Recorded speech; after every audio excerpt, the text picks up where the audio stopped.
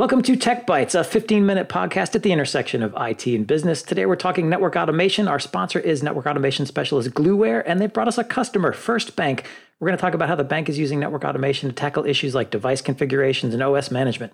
Our guests are Julie Wheeling, she is solutions architect at Gluware, and Mike Pazzarena, network engineer at First Bank.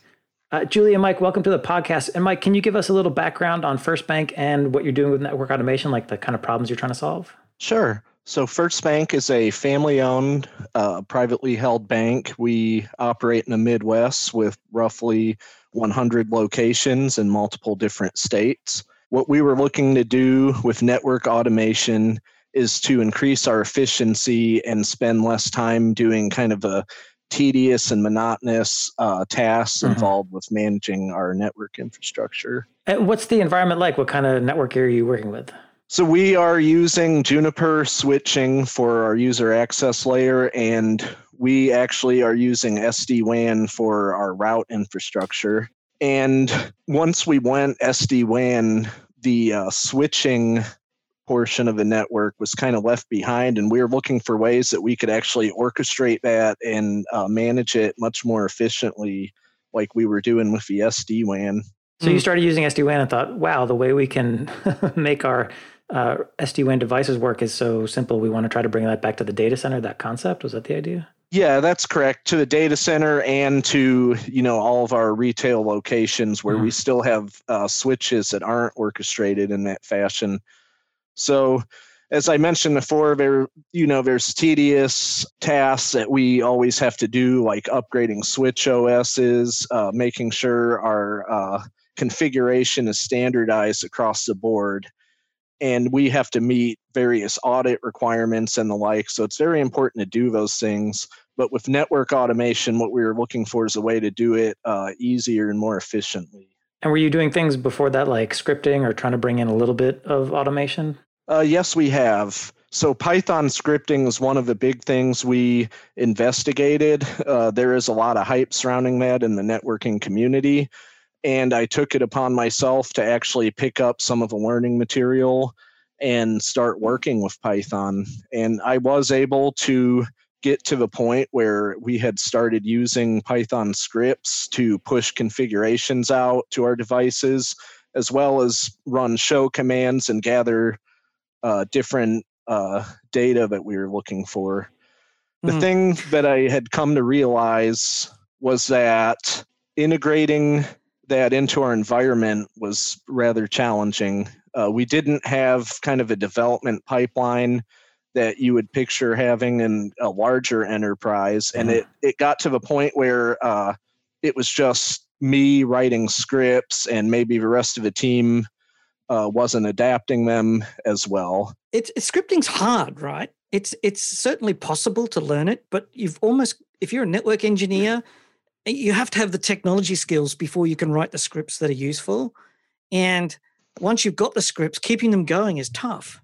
Yeah, that's absolutely correct.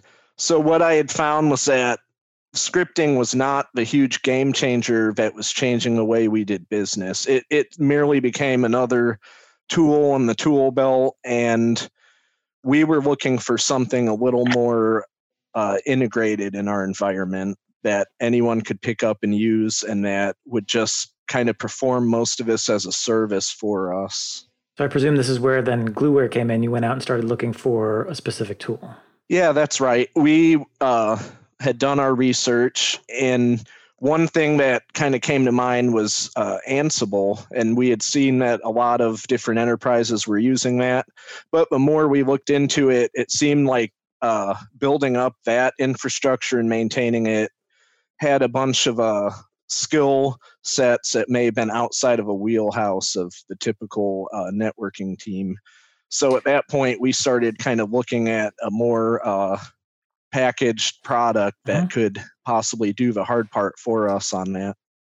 So Julie, did you sort of work, obviously you've been working with Mike on this project. Are you sort of seeing that same problem where having the deep level of competency that would spread throughout the team became an issue? Yeah, absolutely. Mike and the First Bank team are an example of our best customers where they have deep networking expertise, but not necessarily, the desire or the time to go get the the automation and the programming skills. So by using Gluware, they can use their networking expertise and do what they need to do, and the programming is sort of taken care of for them. Mm. And when you sort of got in touch with them for the first time, I bet you sort of went, because I've seen this a lot, right? There's a lot of people who just love Python and Ansible, but you would have gone like, this is something that you see a lot of. Yeah, absolutely. And we actually integrate, we have API integration with customers who've already done investments in Ansible and in Python programming. The bottom line is when it comes down to trying to get things done, like Mike said, to make a difference quickly in your network, it's just best to keep with what you know and we've already done the hard work for you. So just go ahead and use it and kick off your tool. So, Mike, what does your environment look like? What sort of network gear are you bringing the Gluware to? So we're using Gluware to manage our Juniper infrastructure right now, which includes the EX series switches and QFX series switches.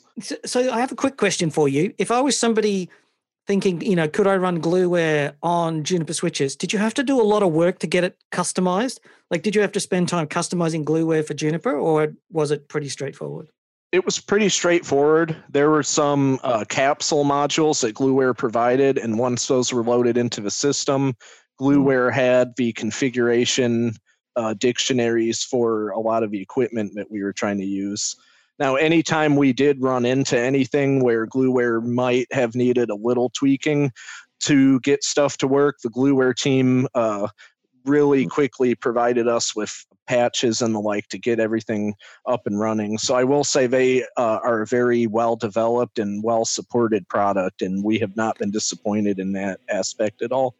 So you mentioned you were looking to get some uniformity around OS management, configurations on devices. Can you talk a little bit about how you're using Gluware day to day and what it's meant for how you're operating the network? Sure. And I was surprised just by how much configuration drift that Gluware was finding for us. And that is one of the modules in there is the config drift and audit.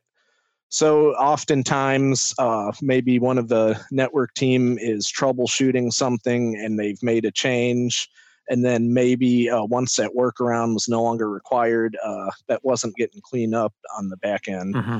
Other instances, like maybe a Radius server had been retired and stood up in a new data center, but some of the switches weren't updated. So Gluware, the auditing function of that has been extremely useful to us in sweeping across the config of all the devices on the network and identifying the ones that are not complying with the audit policies that we've set up. Are you able to remediate then using the Gluware? Because it's not enough just to find out that it's a problem. It's still broken and it needs fixing. Right. You are able to do that, and that's with the configuration modeling module in there. Mm-hmm. So in the config modeling module, you basically set up the parameters you want from your configuration. And you do that by breaking the different features of the configuration down into concept items. So it took a little getting used to at first, but the way they have it laid out in there, you graphically map all the dependency chains. So you have an assembly and then a configuration item and then a concept item. And you are able to basically build a model that you can then apply to your devices. And at that point, you can take what you found in the audit policy and push the config model to those devices and get them standardized that way. So do you have to then go into each device and make any changes you find, or can you push them from Gluware? The config modeling module is able to provision the switches from Gluware. So you actually, you do it from the dashboard in there. You just select the switches you want to touch, and then you basically tell it to go provision it, and it does that. And it's great that they have preview built into that too, so you can actually go through and see exactly what changes it's going to make before you actually commit it to production. Okay, so that gives you that sanity check where somebody gets to look at this before they push it out and say, is this going to be really okay? Absolutely. Yeah, I can elaborate a little bit on the config modeling where when we actually discover the devices and read in the configurations, that's when we break it apart and build the models so that, Mike and team can go in and build his policies and, and what he wants to define to go ahead and push out to the devices. And I think that modular building is something that people don't understand. Julie, this might be best for you. You know, Mike was sort of saying that he was able to create the dependencies.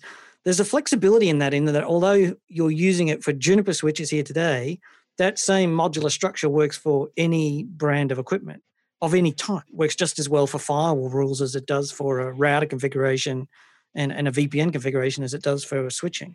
Yeah, absolutely. And we're multi-vendor, so some global configuration parameters, something simple like banner or AAA settings or things like that, you could configure across multiple different vendors. You don't, even though he's concentrating on Juniper right now, it can be reused. And it's sort of a beauty of what we have. Yeah, that's the value of a model. You can say, give me a banner, and then Gluware goes and works out how to put that same banner in all the different vendors of equipment. And Correct. Sometimes you have to teach it that, but sometimes you've done it for me. Right. So we've got all the constructs built ahead of time, and you just have to point to it and say, this is what I want to do. That's your policy. And then, and then you can go do it. Some people call that intent. Anyway. Exactly. Mike, you had mentioned that you sort of took on the Python aspect yourself, but I assume a lot of your staff has to touch Gluware. What was the learning curve and the adoption process like? Did it take a lot of effort to get folks on board with this, or how was adoption and uptake? So the learning curve was not that bad with Gluware at all. It's all packaged together in an intuitive user interface. So we were able to get everyone spun up fairly quickly, especially running OS upgrades was made much easier with Gluware. Okay, so there's also a benefit for getting folks on board, like I'm making your life easier with this tool.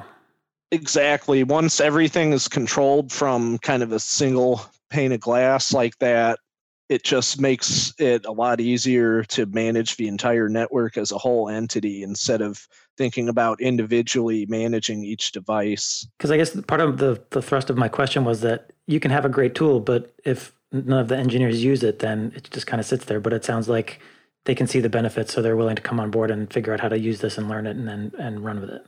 Right. Ideally, it becomes kind of a paradigm shift. And you're right. If no one actually tries to use it, then it just becomes another tool that's out there. You never realize the full vision of it. So there's different ways you can ensure that a tool like Gluware becomes the standard. But at the end of the day, it comes down to the organization and the team members that are working in there, that you have to have total buy-in from everyone. And with Gluware, it was relatively easy to achieve that. All right, so we're at about the end of our time, but Mike, one more question. Can you give me a sense of sort of the before and after operationally? What's changed? Do you have you been measuring performance or improvements or whatever? How are you showing that your executives you have to report to that buying Gluware was a good decision? So it's soon yet to have metrics, but in the time that we have had the product, it has definitely changed the way we've done business. For example, when having to get 10 new switches ready for some new locations, we were able to just plug their management ports in at our data center, let the switches pull IPs, add them into Gluware, and then push the new OS upgrades and configuration to them that way. So that actually sped up our deployment process pretty significantly. What about accuracy? Are you finding accuracy and predictability a thing? Like that it's just going to work? Yeah, it's proven fairly reliable. And the way Gluware does everything is that it's basically logging into the switch and typing the same commands that the administrator would type themselves. So in that way, it's actually very easy to interpret what it's doing and make sure that the behavior is exactly what you're wanting it to do. Well, Julie, if folks are interested in finding out more about Gluware, where would you send them? Yep. So you can go to our website. The URL is gluware.com. That's GLUWARE.com. And there's all kinds of information out there. And it looks like there's also a landing page, gluware.com/packet-pushers. If folks want to hit that instead, it's gluware.com/packet-pushers. Well, thank you, Mike and Julie, for joining us. And thanks to Gluware for being a sponsor. You can find this and many more fine, free technical podcasts, along with our community blog. That's at packetpushers.net. You can follow us on Twitter at packetpushers, find us on LinkedIn, and rate us on Apple Podcasts. Last but not least, remember that too much networking would never be enough.